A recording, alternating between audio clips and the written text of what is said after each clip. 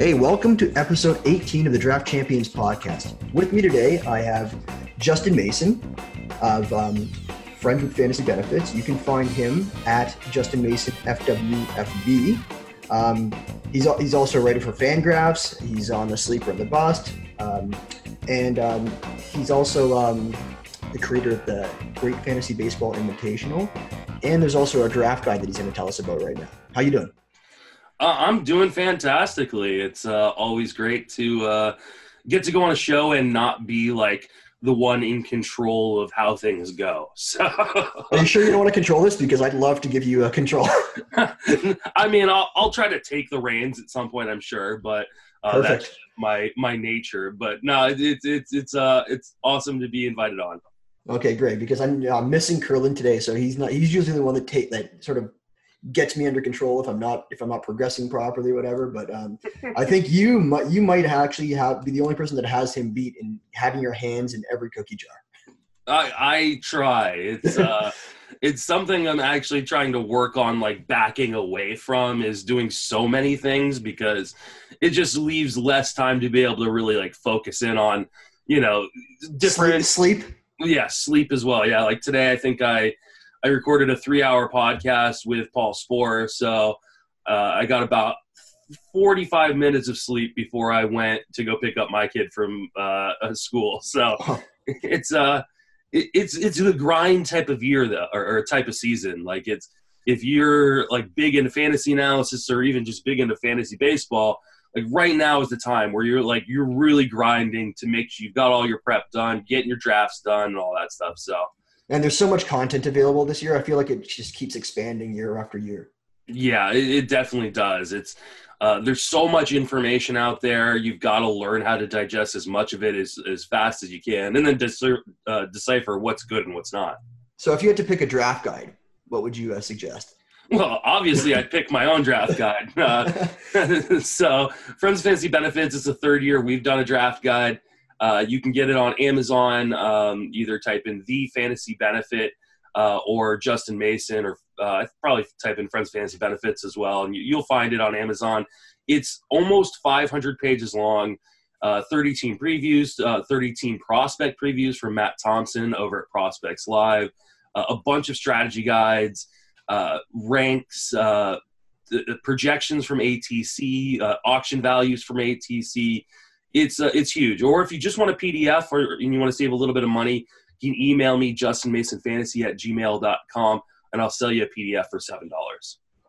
Beauty. Sounds like a good deal to me. Yeah, we try to undercut everybody else in the market, because, I mean, there's a million draft guides out there. So we try to be a little bit cheaper than everybody in hopes that people go, well, I could take this one and save a couple bucks. But it's definitely, you're getting a ton of bang for your buck with it. What about $6.99? And you can do the odd even pricing.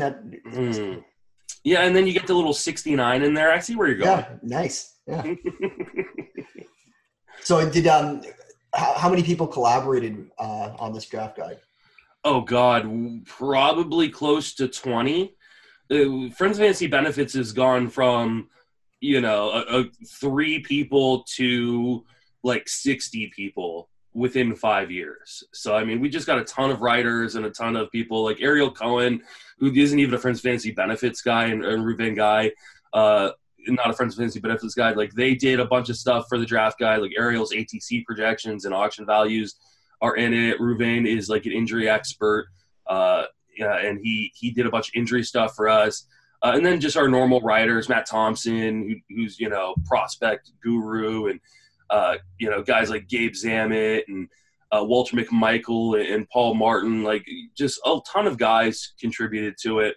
And it's an amazing, let me put it this way. It was such a big document. It took me a full day to make it into a PDF. Like that, like I actually had to get my wife involved to help me turn it into a PDF, because my computer didn't have enough memory to change it. And I mean, I'm a guy who records. Like, this is my 8th podcast this week already, and it's Wednesday. Your wife must hate you. I invited your wife on the podcast because I figured that you're always so busy. Like, she can spend the time with you. Like, that's some quality time together. I love to see my wife get more involved. I mean, she's super involved in the fantasy thing, but mostly from like a troll and social media yeah, I see that perspective. She's been asked to write articles and do podcasts before, and she's definitely thought about it, but never has pulled the trigger. One of these days, I'm going to get her on one of my podcasts. You should. Just because people like our banter and the kind of our relationship. It's funny. No, she's a pretty awesome chick. She's the only reason I'm able to do as many things as I do in the industry is because of her support and being willing to sacrifice and kind of pick up my slack around the house and things like that with the kids in order to give me the kind of time I need to do all that I do. Right on. So was my boy Colin Weatherwax part of this draft guide? I believe Colin did one article this year. Colin has really focused on the podcasting side, and he's picked up a lot of work over at Pitcher List. And I'm super proud of Colin, as much as I'd hate to admit it, because him and I, bicker publicly. But Colin's one of those rising stars within the industry that people need to start paying more attention to. He's a fantastic fantasy player, on top of being a very good analyst and a pretty entertaining guy as well. Yeah, nice guy, and he's a smart guy too. So give him a little shout out here. Our podcast, if you don't know, it mainly focuses around the high stakes leagues, NFBC, but we try to relate it to like other draft champion, like draft and hold leagues, or even anything that mirrors like the RotoWire Online, which is a 30 round draft, which coincidentally TGFBI is very much like that, and it's actually hosted on the NFBC platform, and so it really is highly relatable to our content, despite the fact that there is no entry fee. But a lot of you've been hearing people say that you don't have the best players play NFBC, and that's not necessarily true at all. And if you want to, I don't know if you want to take the opportunity here, because you've had people here who have been talking, not going to mention any names, but they're talking without anyone that's really able to say anything back to them about that issue, right? But I'll just say that I think, like, obviously there's really great players in the TGFBI, and just because there's no money involved doesn't mean that the effort's not there, and there isn't any prestige, or it's not just as much of an accomplishment winning it. I think the amount of great players and people that take it seriously mean it is a tough task to take it down, whether that's a league individually or the overall. And I think the fact that two guys who are pretty much like legends within the industry taking it down the first 2 years in Clay Link and Todd Zola really proved that, like, some of these guys who've been giving analysis for a really long time and have big names in the industry, like, have them for a reason. Obviously, there's going to be people in any format, in any league. I don't care if it's a free league like TGFBI or a $1,700 league like the Main Event, that people like give up or they don't try as hard as they should. And I love the idea that it's only competitive if it's paid. I don't think that's always true, because I've gone to poker rooms and seen guys play for tens of thousands of dollars and play like jackasses because they have way more money than anybody else. I mean, for instance, there's a guy who's a hedge fund manager that plays in the Main Event every year, David Einhorn. Do you think $1,700 means anything to him? No, that'd be like if I played for 25 cents. I think I've seen that name in some of the draft rooms I've been in this year in the NFBC. So yeah, I think he's not shy to throw some money around. Yeah, like he's a big NFBC player, and like I know he takes it seriously, even though the money means nothing to him. For him, it's about the competition, and for me, I know like definitely would I prefer to win the Main Event overall as opposed to like a $50 buy-in? Sure, of course I would, because $150,000 means a hell of a lot more to me than maybe $300. That being said, like I know personally my own work ethic, I try in every league I've got, and the most important leagues to me are the free leagues because they've got some of the best competition, like the Barf League, which I host in San Francisco. It's a Bay Area fantasy industry league, Tout Wars, Labor. TGFBI, like those are really important leagues to me, and I don't dog them. Now, I can't talk for everybody, and I know there are fantasy analysts that go, well, if I'm not competing in an industry league in May, I just stop paying attention. That's the nature of fantasy, though.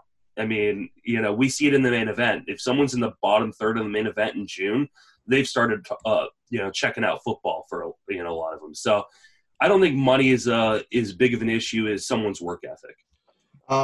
Is Barf for money?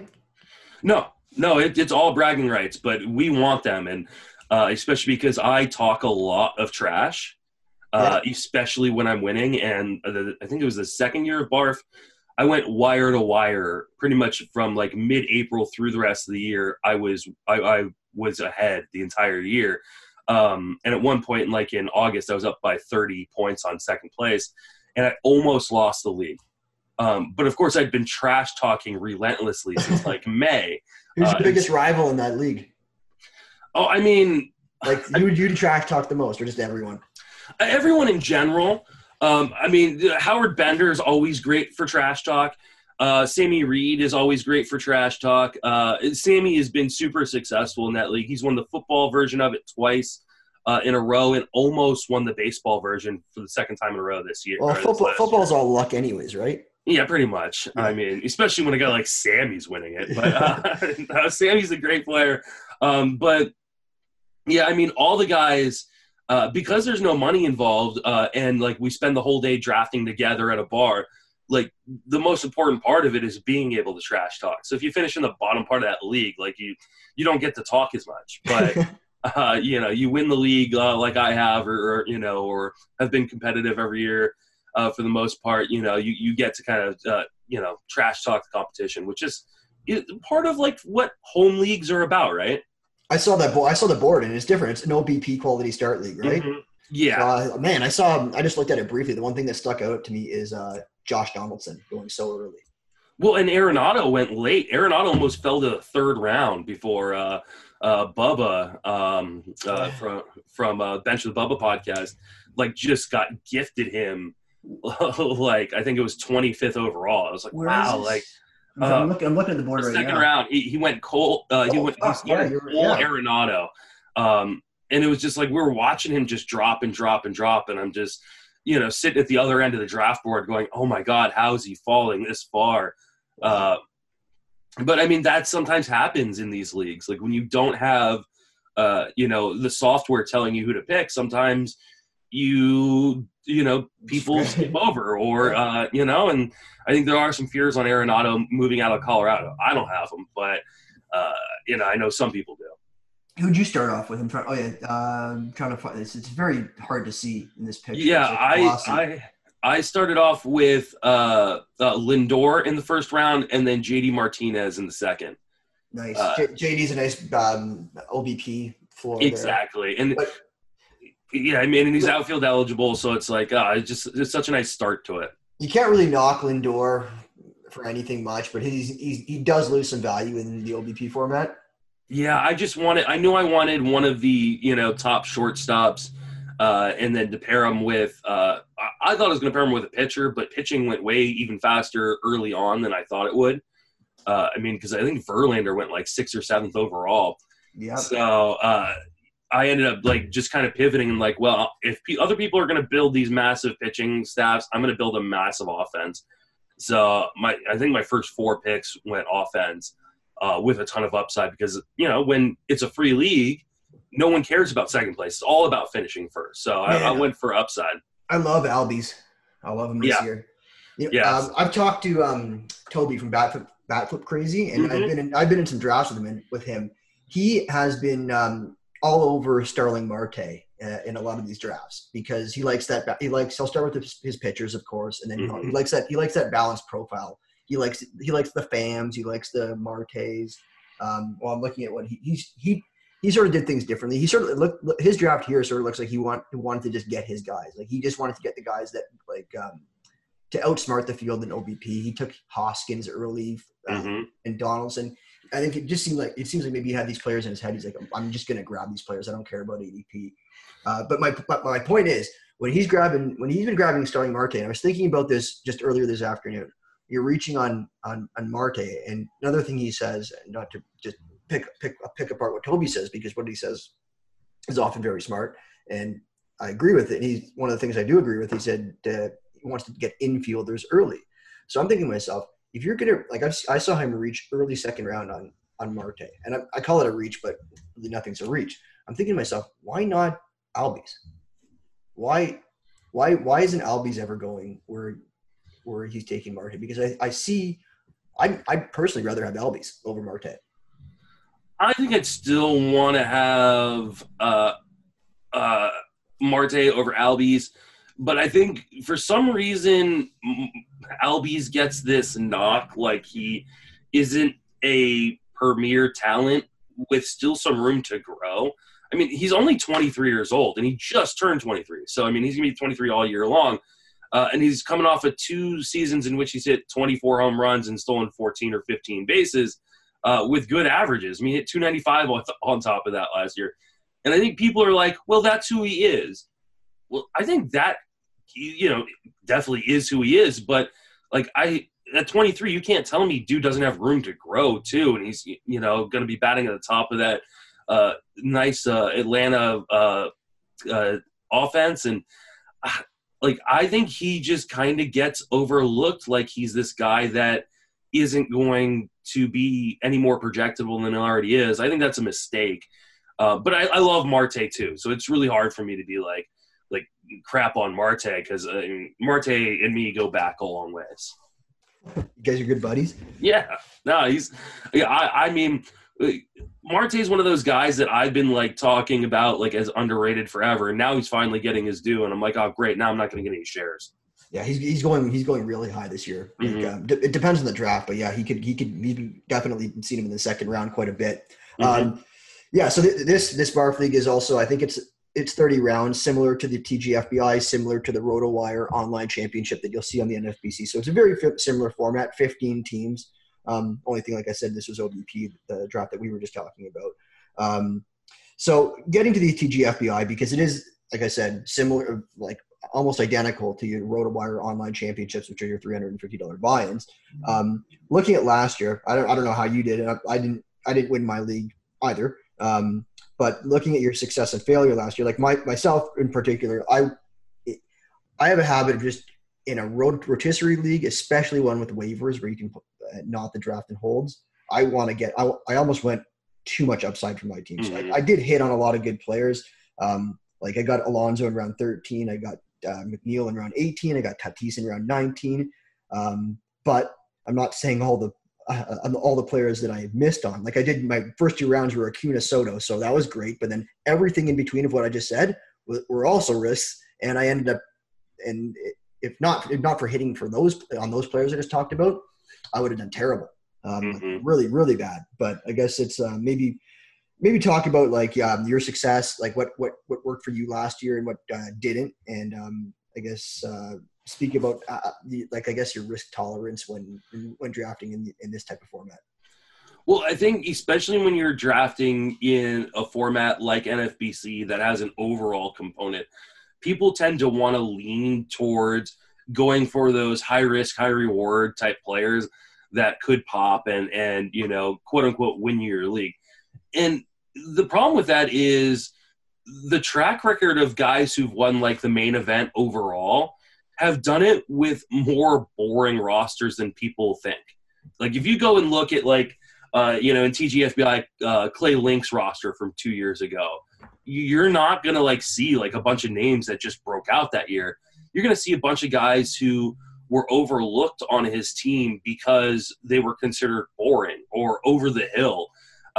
And they were just undervalued coming into drafts. Rob Silver talks about this all the time, as a guy who's won the main event, and Dave Potts, another guy who talks about this, is, everybody reaches for those sexy, flashy, younger players. But those boom bust rates aren't very good, over the course of, a full year or a number of years. You're actually better off a lot of times just putting together a team that accumulates a ton of stats. And usually it's guys like Nelson Cruz who, chronically underrated, that are the ones that really overperform their draft spots.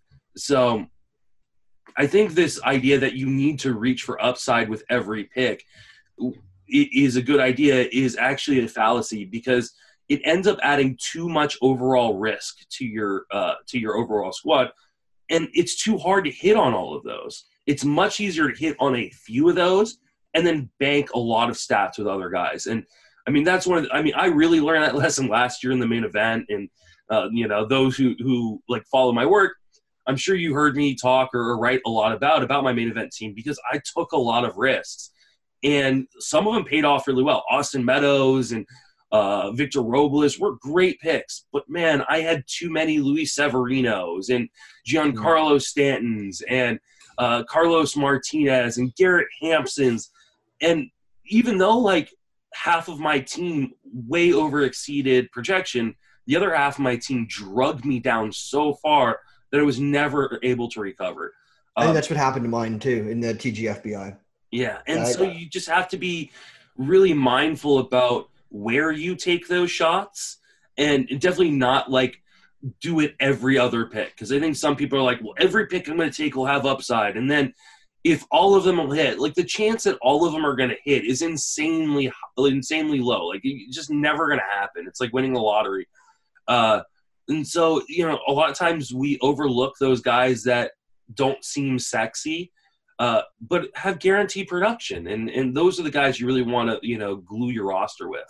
I guess what you're saying is if you're going to hit on, say, 50% of your risks you take, you don't want to be taking risks on everyone. You want to have a certain section of your draft, or I guess percentage of your draft that are just safer players. You don't want to just say, oh, if I take all risks, but I hit on half of them, I should be good. No, because you're still left with a hole, right? Yeah. And especially like, I think in 12-team leagues, like, the online championship, you can do that and get away with it a little bit more just because there's way more left on the waiver wire. But like in a 15-team league, if a quarter of your team doesn't succeed, there's no way to recover for that. Actually, you know what? You're right. You just corrected me because I said there's identical. I think the RotoWires are 12 teams, and this is 15 teams. So I was wrong. Yeah. I misspoke. No, that's all right. Yeah. But it's in the 15-team leagues, like the replacement value isn't there in order to you to replace half or a quarter of your team. It's never going to work. And if you're trying to constantly replace players, then you can't take a shot on big name fab pickups and things like that, because you're constantly having to spend money to replace guys that didn't work out. So, it's definitely something I've, adjusted my strategy for this year. Take shots here and there, but do it in smart places where like it doesn't cost huge draft capital. Like I'm going to be out on Luis Robert. That's okay. Like I know a lot of people are really, really, excited about him and interested in him, but like if he doesn't come through, I just wasted a 4th or 5th round draft pick. Whereas I can go for a guy 70 picks later in Danny Santana, which really has who has really the same upside. And even that I think is Santana's going way too high. So like, I agree. Like we can, just like go like down much further and look, for a guy like Austin Hayes who's going 239. Like I'll take the gamble there as opposed to Danny Santana or Luis Robert, because if my, 18th round pick doesn't pan out, oh, well, but if my 5th round pick doesn't pan out, that hurts. That's a lot more to make up on the waiver wire.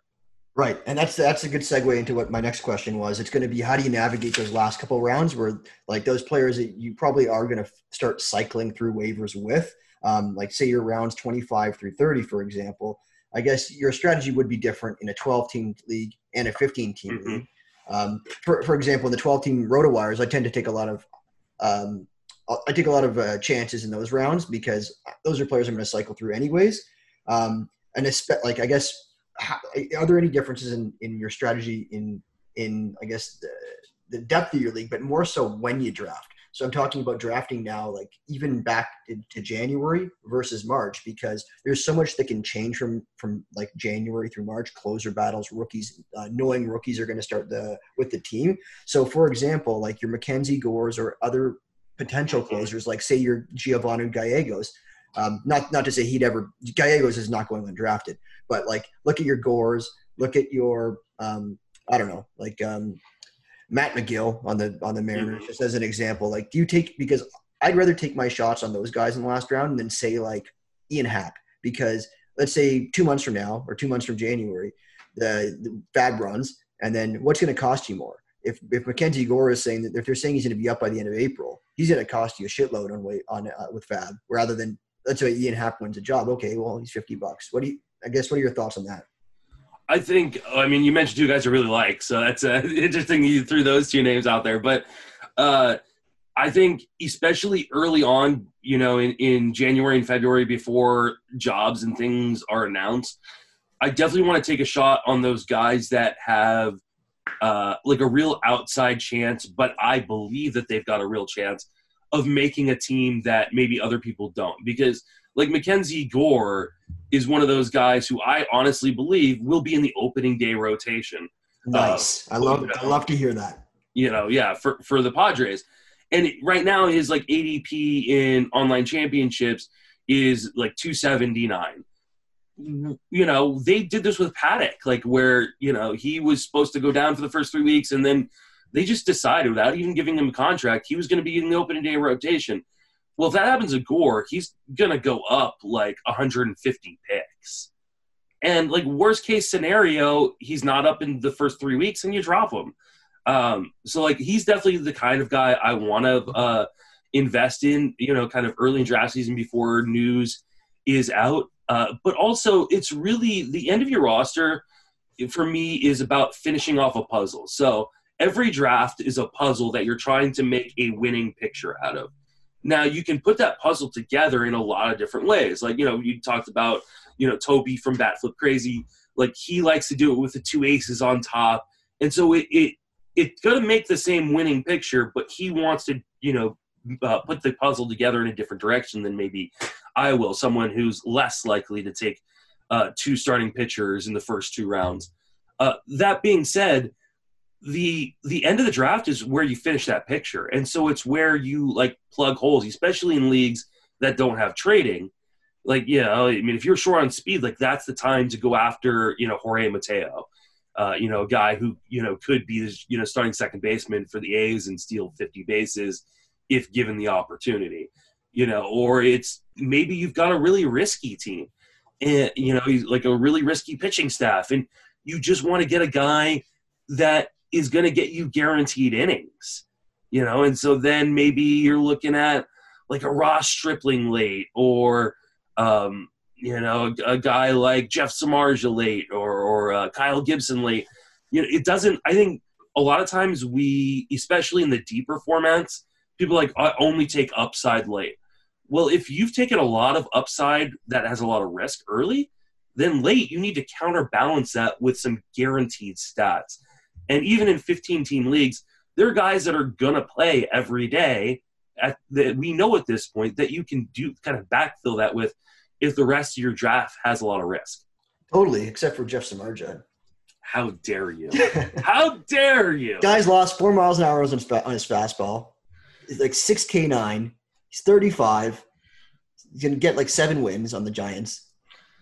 Yeah, definitely not going to get a lot of wins on the Giants. But that being said, if you disclude the year in 2018 in which he obviously got hurt, and also really, he's been hurt. I forgot about that. But I mean, he was only hurt in 2018. Other than that, he's pitched at least 174 innings in every season since 2012.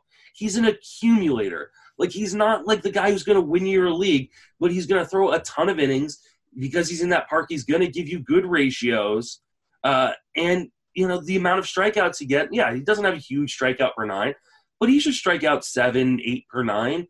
And when he's throwing 200 innings, that adds up. I mean, like, yeah, is he going to do what he did last year in terms of the ratios? No. There's obviously going to be some regression, but it's not going to be that bad.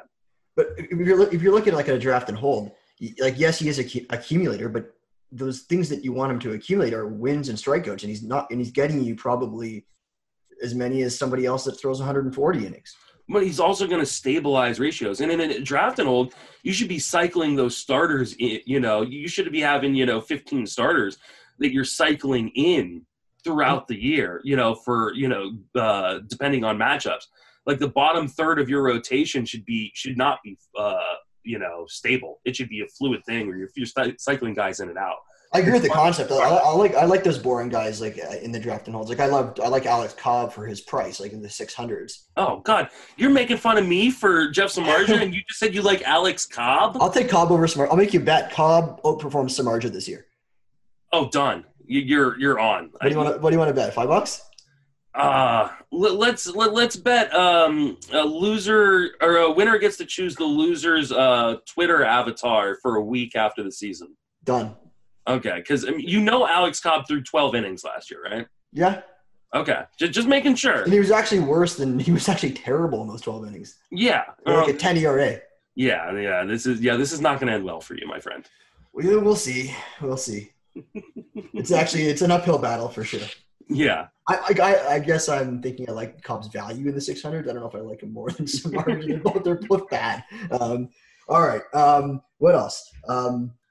So yeah, I think I forgot to mention before that somebody was talking on Twitter today about a ranking system. Like I know there's a ranking system for like sort of how tennis players are ranked or whatever, or poker players. They have a ranking system for like the top in the world right now, and NFBC has a formula for that. I think they take like the median points for the rotisserie format and the main event, and then whatever percentage you were above it that year, those are your points that tacked onto your total, and the more recent total counts for more. So I think somebody developed something. Was it Matt Thompson? Somebody was I don't know if you saw on Twitter. Anyway, somebody. Yeah. I think it was Smada. Yeah. So I don't know what mechanism he used, but I think he's developed some sort of ranking system for the TGFBI, which I think is great in terms of giving it legitimacy and seeing that the people will want to become part of that leaderboard and want to just the TGFBI will become more of an indicator of the better players. Yeah, and I think I think that's something that over time we'll definitely be able to see.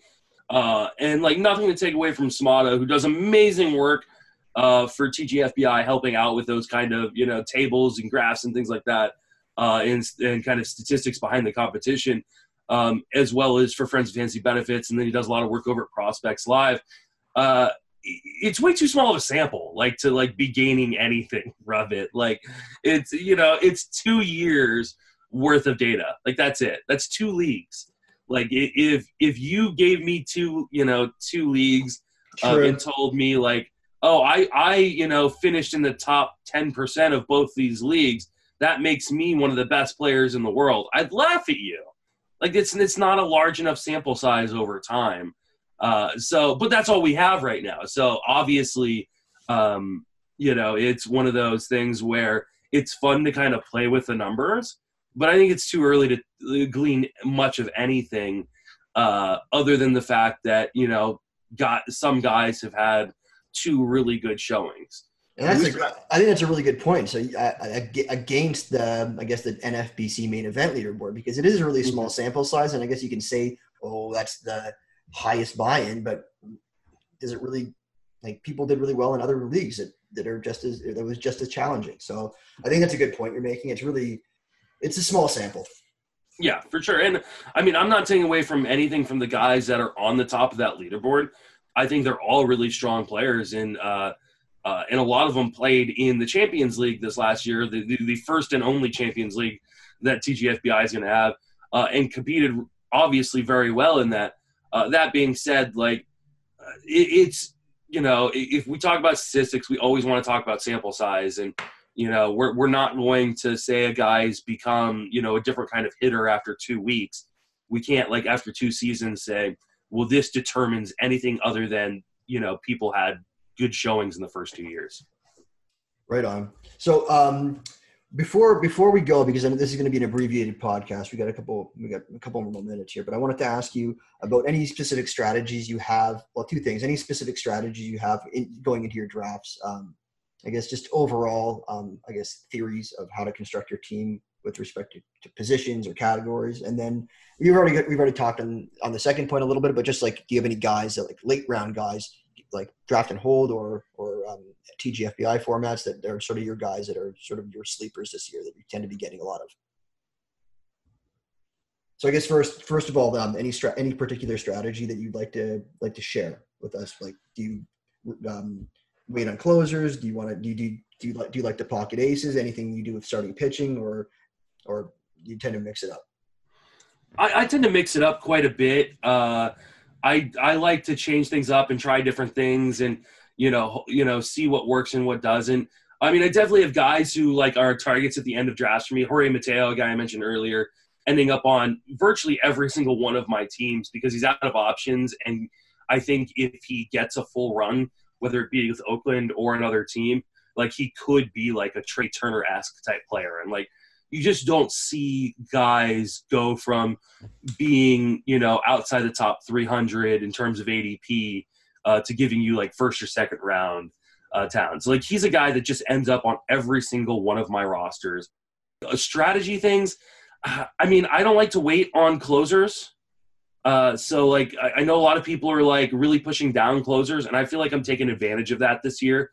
On Barf, like I popped on, I think it was Yates and Osuna like in the 7th, 8th round, and like then chaos later ensued for other people like in the closer department. Like I understand like closers have like risk and everything like that, but they have risk really in the bottom part of like the closer department. And so I'm not one of those people that are going to tell you like don't pay for saves because you can find them in season. Everybody's looking for them in season, even if they have them.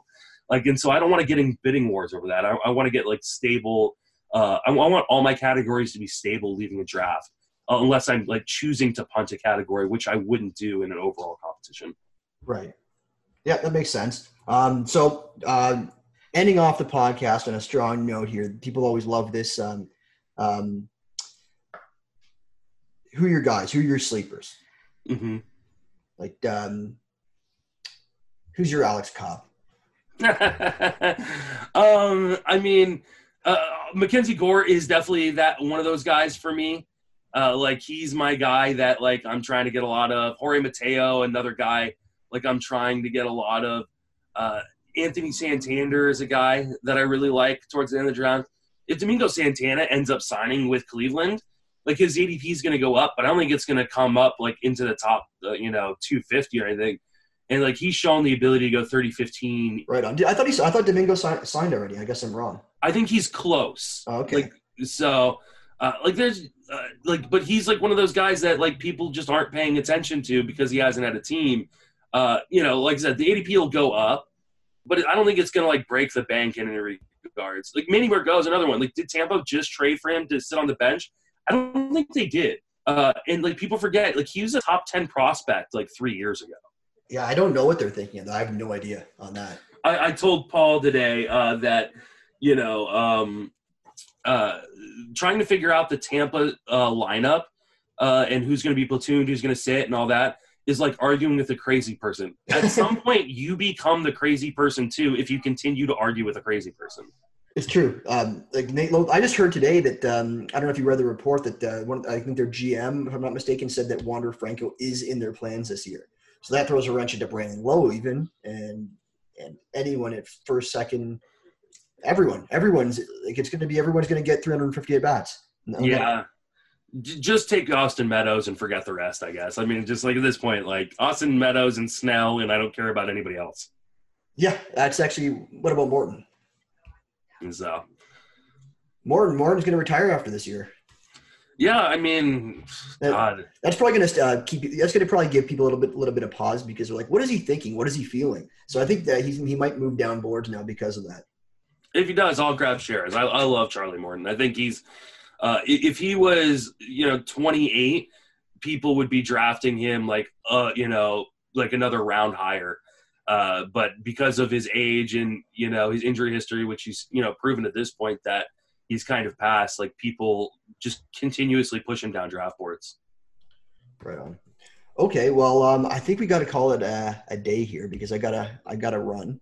But hey, Justin, thanks so much for joining us. And again, let everyone know where they can find you. I know they can find Justin at Justin Mason FWFV on Twitter. And then why don't you mention your draft kit once more? Yeah, you can get the Fantasy Benefit on Amazon. either an ebook or a PDF or a regular paperback, or you can email me justinmasonfantasy@gmail.com and get a PDF for $7. It's well worth the money. It's like it's the most bang for your buck that you're going to probably find in the industry. Awesome. Oh, and by the way, our Cobb Samardzija thing, injuries don't cancel that, right? Of course not. Okay, good. All right. Okay. All right, thanks, buddy. Thank you. I'll talk to you soon. Take care. All right.